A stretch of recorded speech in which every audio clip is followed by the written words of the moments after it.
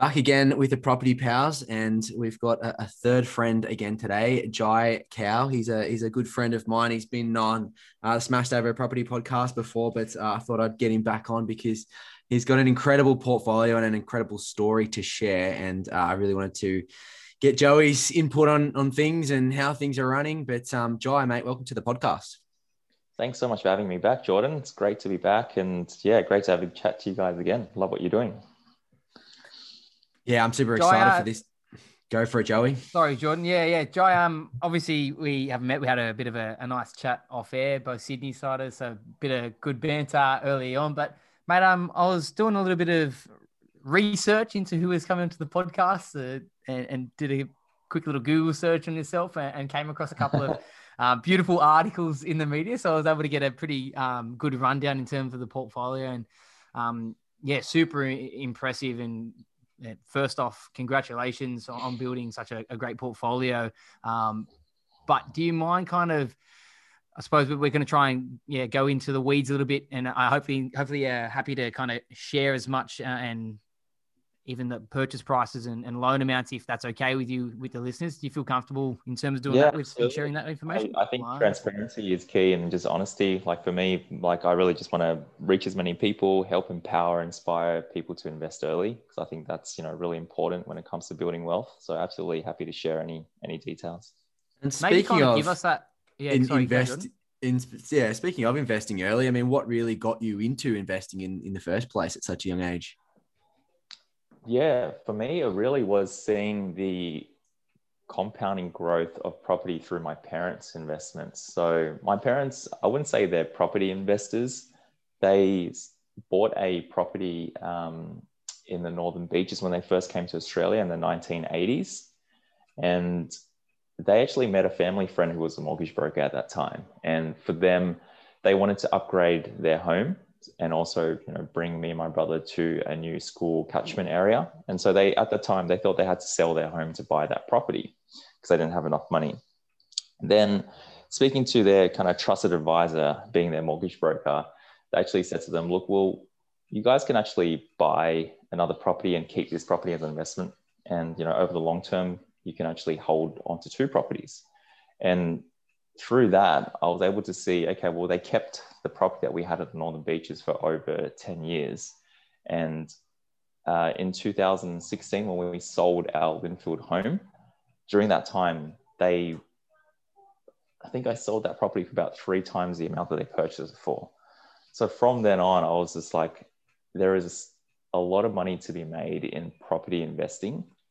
And from then on, I was able to just, really understand the power of compound growth, because, asset prices tend to increase over time if you buy in well-located areas. And for me, I just knew I had to do something more smarter with my money, rather than it sitting into a bank account. And saving was quite slow. Every time that I would have a pay rise, I'd only save a little bit more. It would only be a couple of $1,000s more. So I just kept looking at my bank account. And I thought, over the years, it kind of just stays the same. And, I just had to look at smarter ways, and talking to, property investors, going on Google, going on YouTube, forums, particularly Property Chat. I was able to learn so much about the world of investing, particularly property investing. So that was really how my journey started.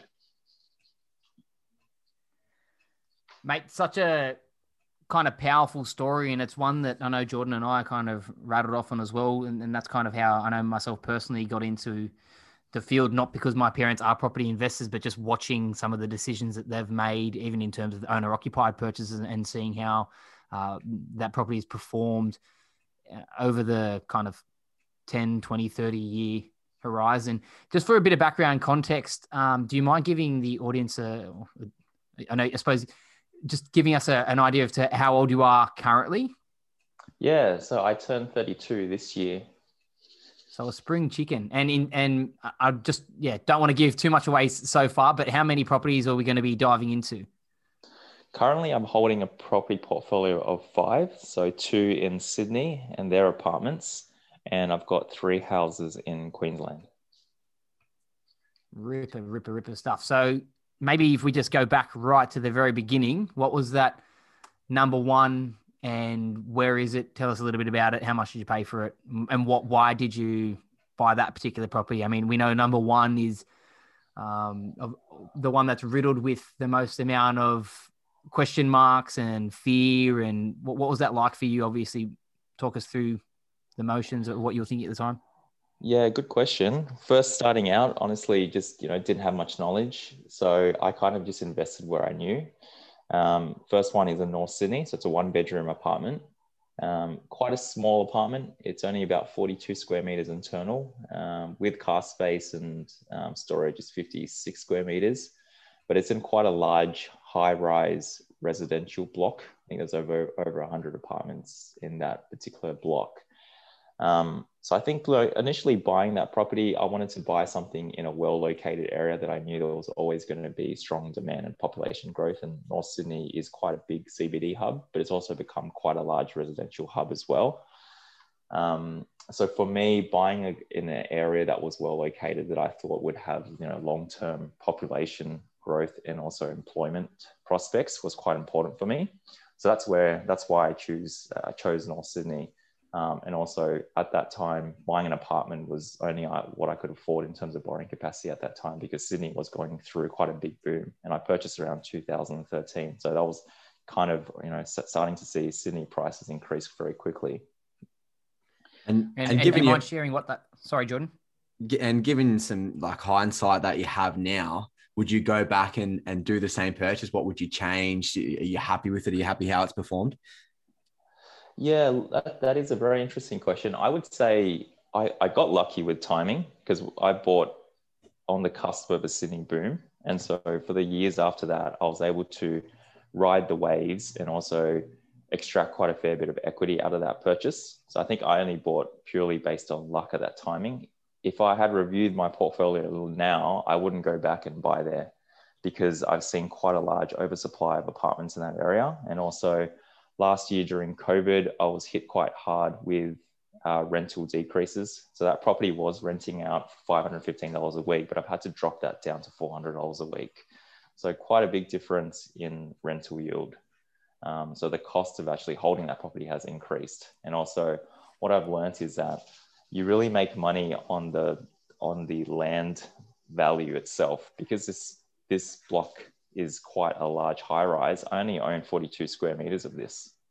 So if you look at the building to land value ratio, then it's quite small in comparison. So in hindsight, if I had to choose again, I would buy land, buy something a little bit bigger like a house. Yeah, and I think it's great that you've done well out of it, and now you can sort of look back and see what the consequences are of and you're spot on there. Like if you buy one in a block of 100, you're really buying 1/100th of that land. So it's lucky that you've done well out of it and been able to get some equity, and obviously that's kick-started your property journey. But it's good that you've identified some things you would change there. But sorry, Joe, I cut in there, mate. Yeah, no, I was just going to say that, like you mentioned there, that's what your cash flow could allow you at the time. Obviously, you would have been quite young, not long into your kind of professional career. So, I mean, it wouldn't be too hard on yourself. And I could think of much worse than buying 42 square meters in North Sydney. And obviously, I assume it's still holding a fairly good place in your portfolio. And have you seen much growth in that property in the time that you've held it? Yeah, so I've seen quite a lot of capital growth in that apartment. So I bought it at $428,000. Recent valuation has come in around $650,000, so not too shabby. So during that time, it's actually allowed me to pull some equity out, which has helped me get the deposit into property number 2 and 3 as well. And is that exactly what you did? Sorry, what was that? Is that what you did? Like, is that how you got into properties number 2 and 3? Yeah, absolutely. Yeah, because saving my way to getting that deposit was always the hardest part. So the first one took a long time, a couple of years of saving. And then after that, I realized the power of using equity from the property and also buying another property. So it was just such a smart thing. And also when I heard about that and also learnt about it, it was like a massive gem. I think there was a really good point raised from both of you just then, and it's the stepping stone property. Like being a property strategist, I kind of look at portfolios. And for me, ultimately, I'd love to just get into, 2 to 5 really A grade assets, maybe they're $1 million or whatever it might be. And, properties done and dusted, right? But there's this big conundrum of getting into those stepping stone properties because, we're only capped at a certain amount of borrowing capacity. So you kind of, in a way, have to get into these stepping stone properties, do what Jyh has done and, manufacture, get some growth out of it and pull out the equity and extract that equity to allow you to keep going. And I guess going into that next property, Jyh, how did that process look? Was it, because there's a bit of a gap here, correct me if I'm wrong, between the first and the second one. So how did that sort of play out? When did you realize that you could pull out this equity to go again? And then sort of what did you think about in terms of that second property or around the purchase? Did you go for the apartment route again? Did you avoid the apartment route? How does that sort of look? Yeah, so after the first purchase, it was I just left it as is and didn't really think too much about it. It took me 3 years to get into the next property. Only because I don't think I was educated enough. I didn't really know that you could use equity until I spoke to a bank and also a mortgage broker. They were like, oh, did you realize that you can actually get a valuation done on the property to see how much it's worth and take out some equity? And I was like, oh, I had no idea how that worked. So, it took me 3 years to realize that because I just assumed, I got to save up another 20% to get into the next property. And so when I had found out about it, I was like, wow, this is amazing. So at the time, we did a valuation on North Sydney, came in higher. So it was great. So I was able to take out some more equity. But at that time, city market had already moved quite a fair bit in 3 years' time, right? So property values had increased heaps. So I was priced out. My income hadn't grown that much at the time for me to buy another property in Sydney. So I decided to look elsewhere and I actually spoke to a buyer's agent to look at investing interstate, and they had suggested investing in Queensland because Queensland had been quite flat for several years. So my second purchase was buying a house in Wynnum, which is kind of north of Brisbane, about 13 kilometers from the CBD. So yeah, there I bought about a 600 square meter piece of land and also a 4-bedroom house that sits on it. And the rental yield was really good. So it was pretty much neutral, which meant all of the rental income had covered all of the property expenses after everything. So to me, I was like, okay, well, this is good. I really want to make sure that I can buy something that I can hold and not cost me too much money. And for that, the yield buying in Queensland was quite good. So I was able to cover all costs. So yeah, that's my my next purchase. And at that point in time, did you have a bit of a diversification play proposition in your portfolio? Were you thinking about diversifying around Australia, or is it just purely because the buyer's agent recommended that area? Yeah, diversification was important for me as well. But I think the main deciding factor was borrowing capacity and also the price point, because I just wasn't able to really afford anything else in the Sydney market. So I was happy to look elsewhere. And I also knew I wanted to buy a bit more land because I already had one apartment. I wanted to buy something a little bit larger where the building to land ratio was higher. So for me, buying and diversifying in that space was important. And Jyh, in terms of at this time, you're still like a relatively young guy. Like how much or if at all, were you kind of planning in terms of, were you thinking about the next one, or was it purely at the time, all I'm focusing on is what this next property purchase is, what my cash flows are and what it's going to do for me? Or were you kind of always thinking about 3, 4, and 5 at that time? Honestly, I didn't have too much of a strategy initially. I mean, I wish I did. I mean, in hindsight, if I had a bit more of a strategic focus, then I think I would be able to plan these purchases in quicker succession. Yeah. But yeah, I think at the time I was just looking at what available resources are there. Borrowing capacity wise, how much can I borrow? How much cash have I got? I think we're all a little bit like that, though, aren't we? In terms of particularly, we've all been through that phase of being super young investors, and I know myself personally, and it sounds like you were similar to that, Jyh, in terms of we're just thinking of this upcoming purchase, and even if it means spending all the deposit that we've got or all the cash that we have on hand, we're kind of in our early 20s or whatever we are, and we're pretty narrow-minded and not kind of thinking about the plan moving forward or a wider strategy. Absolutely. Yeah. And I think that's key, like having a strategy and a goal And if you know that upfront, you have clarity around it, it can help you get quite far on your investing journey. So we've got 2 down packed now. We're diversified around Australia. Tell us about number 3. What was the time frame between 2 and 3, and did you use the same sort of equity strategy to get into that one? Yeah, so same kind of time frame. It took me another about 3 years to get into my next purchase for number 3, and that was Brighton Le Sands. So that's not far from the Sydney airport area, near the St. George area. You've got some water near the airport there. For me, I was just seeing the Sydney market because I think around 2017, Sydney had a bit of a dip. And then kind of late 2018, early 2019, we started to see Sydney pick up again. So I wanted to get back into the Sydney market. We know that Sydney and Melbourne are the leading capital cities in Australia. So long term, and I always have a long term view. Like for me, I want to hold on to my properties for many decades. I don't intend on selling any of my properties.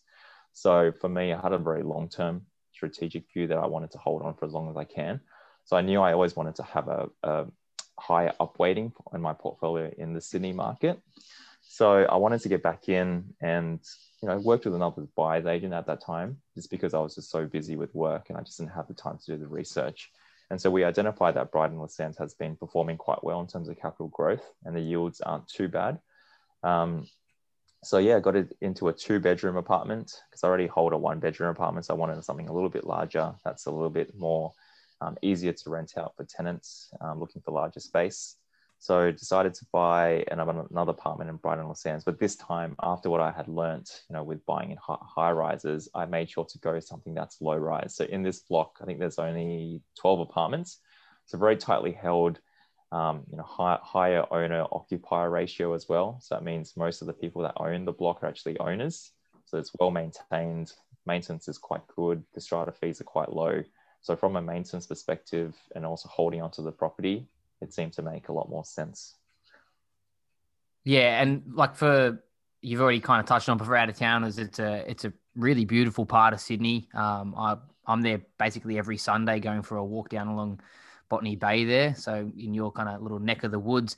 And I think Jy's really touched on something that we covered off on previous podcast, Jordan, in terms of the fundamentals of that purchase just made sense. He was looking at those lifestyle drivers. What is it? There's Brighton Le Sands full of cafes, restaurants. Obviously, you got the water as the main attraction for people to move in there. Higher, as he mentioned, higher owner occupier percentages rather than tenants, and obviously just all of those. Yeah, as I said, the fundamentals beneath that purchase just made sense, and he kind of learnt his lesson along the way and really just improved himself along. And Jyh, has that one performed well for you? I mean, you've only really held it for a couple of years, but how's that performed for you so far? Yeah, it's still early days. I only bought that in late 2019, so haven't held it for too long. But I did a valuation on that property recently, and it came in around 630 to I think 650. So It's gone up a little bit. I also did a small renovation on that property. So for me, I actually really enjoy renovating and also adding value to properties through cosmetic renovations. So it was a very, very basic, very cheap renovation where I just changed the floorboards, did some new lighting, painting, changed some of the fixtures. And that only cost me $6,000, but I was able to increase the rent by $50 a week. So it was a pretty good outcome. Nice. That's a great outcome. And I think, the knowledge and the learning and the understanding between purchase 1 and purchase 3 is substantial. Like you really, although, the first one's a 1-bedroom unit and the second and the third one's a 2-bedroom unit, they're a little bit different there, but the fundamentals are completely different. Buying in a block of 12, you're buying 1/12 of the land instead of 1/100th. I don't know how many was in the original block, but you've really obviously learnt the distinction between the two there and going for those fundamentals, as Joey just touched on. So number 3 down packed now, and then the next 2 are actually quite interesting because correct me if I'm wrong, but they were bought at the same time and kind of at the same sort of price point, the same area. Sort of walk me through how that purchase played out. Yeah, so for me, after property number 3, I kind of hit a wall with borrowing capacity, and So what I've realized is in property investing, there are two key resources. The first resource is how much equity or how much cash you have. And then the second resource is your borrowing capacity. Now, these two are never equal at the same time. So, each person is different. One will generally have one higher than the other. So for me, it was borrowing capacity wasn't strong enough. So for me to increase my borrowing capacity, I needed to buy properties that have a higher cash flow or higher yield. So I was then looking in areas where I could get high cash flows. And I started researching the Logan area because I know there's a lot of investors who go to that low southeast Queensland area to look for investment properties because the yield's around 5-6%. And for me, that's what I was looking for. I was looking for properties that could give me a higher yield so I could add to my borrowing capacity. And hence why I was looking in those areas. And the timing was also quite strategic. It was right in the middle of COVID. And I knew at that time, just the market was quite fearful of investing, obviously with what was happening around the economy and around the world. But again, I had a long-term strategic view that I was going to hold these properties for very long-term, for many decades to come. So I wasn't too worried about the short-term waves, whether the property market was going to drop a little bit. I wasn't too concerned. So I took advantage of the timing and, put some aggressive offers in on these properties. And I believe I did buy them under market value. Because at the time, a lot of the sellers were just very keen on, getting rid of the properties. Yeah, awesome. And so tell us a little bit more about them. What type of dwellings are they? How many beds, how many baths are they close to each other? And how does that sort of work? Did you put two offers out and then get two returns? Like, how did the purchasing work?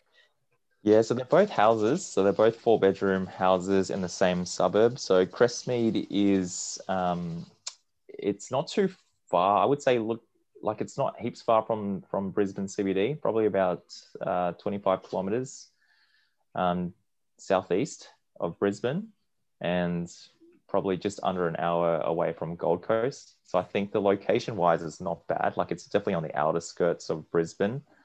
But I think, as you can see what's happened with Sydney and Melbourne property prices, as property prices get expensive in the city and also the suburban areas around there, people move out further and further out, right? And so you kind of have that domino effect where the surrounding suburbs actually increase in value over time. And, those far away suburbs, like in Sydney, people think, the western suburbs are never going to grow. But if you look at the house values in the western suburbs compared to, 20, 30 years ago, they absolutely have grown heaps. So for me, it wasn't really too much of a worry buying out further out. But again, I wanted to buy land, I wanted to buy houses. And also in those areas, they were very popular amongst young families. So a lot of people, starting out having, 1 or 2 kids, so looking for a 3 or 4-bedroom house. Rental yields were also very strong. So yeah, and at the time I was just making many offers on multiple properties in that area. So I was just seeing, which one would get me the best outcome. And have you, in the time that you've held them, have you been to any of them? So obviously you got 3 up in southeast Queensland. I know we had some kind of travel restrictions, but have you seen any of them? Wynnum, you purchased a fair few years ago, but have you been through any of them or everything sight unseen? Personally, I haven't seen the properties only because I couldn't travel to Queensland at the time. I really wanted to go, but the borders were closed. So I had to rely on my property manager. So I would say in property investing, I would like to say the most important and, most important person really in your team is a property manager, because they're how underestimated are they? They're so underestimated. A lot of people think it's, the mortgage broker or the buyer's agent. They're very important people, but I think the most important person is the property manager, honestly. Yeah, you're exactly right. But how was the psychology? Obviously you're a pretty experienced investor by this point, but how was the psychology behind making these offers and pulling the trigger on 2 purchases without seeing them in and amongst the one and only major pandemic we've experienced in our lifetime? Yeah, it definitely wasn't easy. I did lots of online research, made sure I did all my due diligence, check flood maps, check photos, try to go back far as well to see if there's any existing photos. what I did learn was actually advertised photos on real estate may not always reflect what you see in person. You know, there can be editing. I think that one of the properties on the photos had, you know, really vibrant green grass. And then when it got inspected, it was just dirt. So, you know, things like this, it's important to make sure you get someone to see the property. So I had to rely on my property manager. So she's really in tune with the market and just a really great asset. So she was able to inspect the property for me, take lots of photos from different angles and send them all to me. And then from there on, I was able to make a, you know, pretty good decision. I think this is Was one that that comes up quite regularly. I think, you know, first time investors and even maybe second or third time investors kind of get a little bit, you know, they don't really like the feeling of not being able to go and touch and feel and look at all these different things that you look for in a property. What do you think was it that enabled you to have faith in your property manager? Firstly, how did you find the property manager? And then secondly, what was it that enabled you to trust them that much that you were confident in their ability to identify any issues that might happen or be on the property? I've been working with this property manager ever since I started property investing. So since 2013. So they have an office in Queensland and also New South Wales, different property manager, but same company. So they essentially manage my whole portfolio. So I've trusted them since day one, and they've constantly shown me how much value they can add, you know, making sure they're very, very diligent. And also the screening process and finding tenants is, you know, really, really high. You know, sometimes I'll even turn away tenants that they think aren't good quality. So I absolutely trust them, which is why it was able to enable me to make this decision quite quickly, because I was able to get their feedback and also trust. But I do agree to your point. Buying sight unseen, particularly interstate, is actually really, really hard, particularly when you can't touch or see the property. And it's definitely not something a novice investor could do. To be honest, if I had to do this for my first property, I definitely would be very fearful and probably wouldn't have done it. And Jyh, people think that property investing is this quick, get rich quick, and it's all sexy and we're all making millions of dollars. You alluded to a little earlier that there was a bit of a rental decrease with the North Sydney property, but do you mind sharing a couple of the other battle scars that you've got and being as raw and honest and as you can, obviously maybe throughout the COVID period, or any other hiccups that you faced along the way? Yeah, you're spot on. Property investing is definitely not a get rich quick scheme. It's definitely something that you need to be able to hold on to for a long term. And I think long term, really, you know, like even 10 years is probably not long enough. You really need to hold these properties for multiple decades to really see the compounding of wealth really come to play. And yeah, like I think the main thing that a lot of people aren't aware of is, you know, you need to be able to budget for property expenses like maintenance and repairs. This will vary from property to property, but I think having a buffer in place is important. And for me, you know, my properties aren't very new. A lot of them are actually quite old. But I see value in that because you can always fix a building, you can always renovate it. So I was expecting there would be some maintenance issues. So yeah, I mean, not just limited to during COVID, but you know, throughout the lifetime that I've had these properties, there's been stuff that I've seen where I've had to repair from as small as, you know, fixing fixtures, changing doorknobs, to more major fixes like regrouting, retiling certain areas, particularly in the bathroom where there's leaks. You know, some of those things can cost quite high. So, you know, in the high couple of hundreds or potentially even thousands. So I think just having a bit of a buffer in place and ultimately having enough cash flow to hold on to these properties is key, because rents do change. Like we did see during COVID, you know, I had to reduce my rent by over $100 a week on the North Sydney apartment. So for me, just making sure that I have enough buffer to ride out the waves, then, you know, in the long term, you'll be safer. I think you've touched on some really, really good points there. And obviously you've learned so much through your journey and what you've invested in and with the equity and all of that. And I think, you know, between the three of us, there's a bit of a common theme in terms of, you know, property is our passion. And really when something's your passion, you kind of want to turn it into a career. And, you know, all of us individually have been able to do that. And funnily enough, it's in our own sort of little distinct areas. But correct me if I'm wrong, Jai, but you've started to delve into the mortgage broking space now, or well, you have been for a little while, and that's purely sort of based out of the relationship that you had built with the mortgage broker mentor that you had throughout your investing journey. Do you want to maybe delve into a little bit about more about that story, and then after that, maybe sort of how has your perception changed around the mortgage space since you've done that? Yeah, so I obviously am very passionate about property, and I've been doing this for a few years now. So for me, at the end of last year, I decided I want to do something a little bit different. I'd been working in the corporate marketing space for over 10 years, but during that time, I'd always been investing in property, trying to grow my wealth on the side. And I came to the realization that I wanted to start up my own mortgage broking business after seeing how my mortgage broker was able to help me leverage one property into 5 properties. It wasn't without this help, I couldn't have done it on my own. So from that realization and also passion, I wanted to create my own brand and my own mortgage broking business where I can help other investors or everyday Australians essentially turn their active income into passive income in the long term. And for yourself personally, like we've covered off a really great portfolio, but is that it for you in terms of like expanding it, or are we on a little bit of a hiatus to kind of build out the professional career, or how does the portfolio move from here?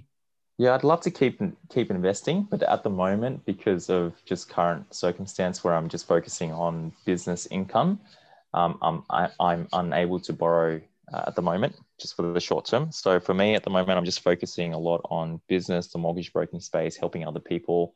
And then when I'm ready to borrow, I would love to continue investing. For me, I think I would just continue investing in properties. As long as there are opportunities around the country to buy, I will always continue doing so. That's a phenomenal approach, and kind of where I'm at the same point too. I kind of stopped to pursue my passion and my dreams, and now unfortunately I can't borrow. I got to wait 2 years of financial tax returns to be able to borrow again, but that's all right. It's something that we all deal with along the journey. But I guess sort of taking that mortgage broking stance now, I mean, how was the learning curve? And I guess, do you have some sort of high level tips that you'd like to share with everyone in terms of, how to go from maybe 1 to 2 to 5 properties? Yeah, definitely learnt a lot. And I think having property investing experience has absolutely helped heaps, because there's not many brokers that I've worked with in the past that actually are investors themselves. So for me, I wanted to position myself as an investment savvy mortgage broker, having gone through the process many times, going through multiple transactions and going to, a myriad of property inspections, researching in the market, talking to different buyers agents, talking to property managers, having built a trusted network of professionals in the industry has absolutely been a big asset for me. And I'm, very grateful that today I'm able to, share this information with, first home buyers or first time investors or even seasoned investors. And yeah, I've learned so much just about the space. And I think one key thing is, a lot of people just think there are the major banks available. But in fact, in Australia, there's actually so many different banks. I think there's probably over 50, 60 banks. So, there's always a bank. Each bank has a different policy. And for me, being in the mortgage broking space, my job is to help people create a finance strategy and looking at a lending strategy to be able to help them get their goals. Because ultimately, we all want to build wealth, but having a strategic way of doing things, like you guys had mentioned earlier, is really key to kind of setting that foundation.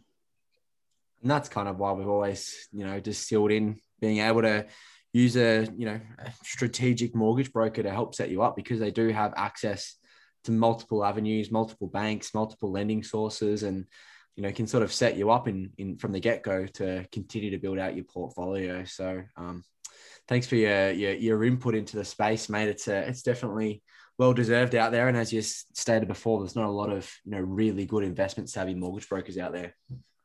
Should we test him with his crystal ball and mate, are the rates going up, down, sideways? What's happening? Mate, you can test him on whatever you like, mate. I'll leave him alone, the poor bloke.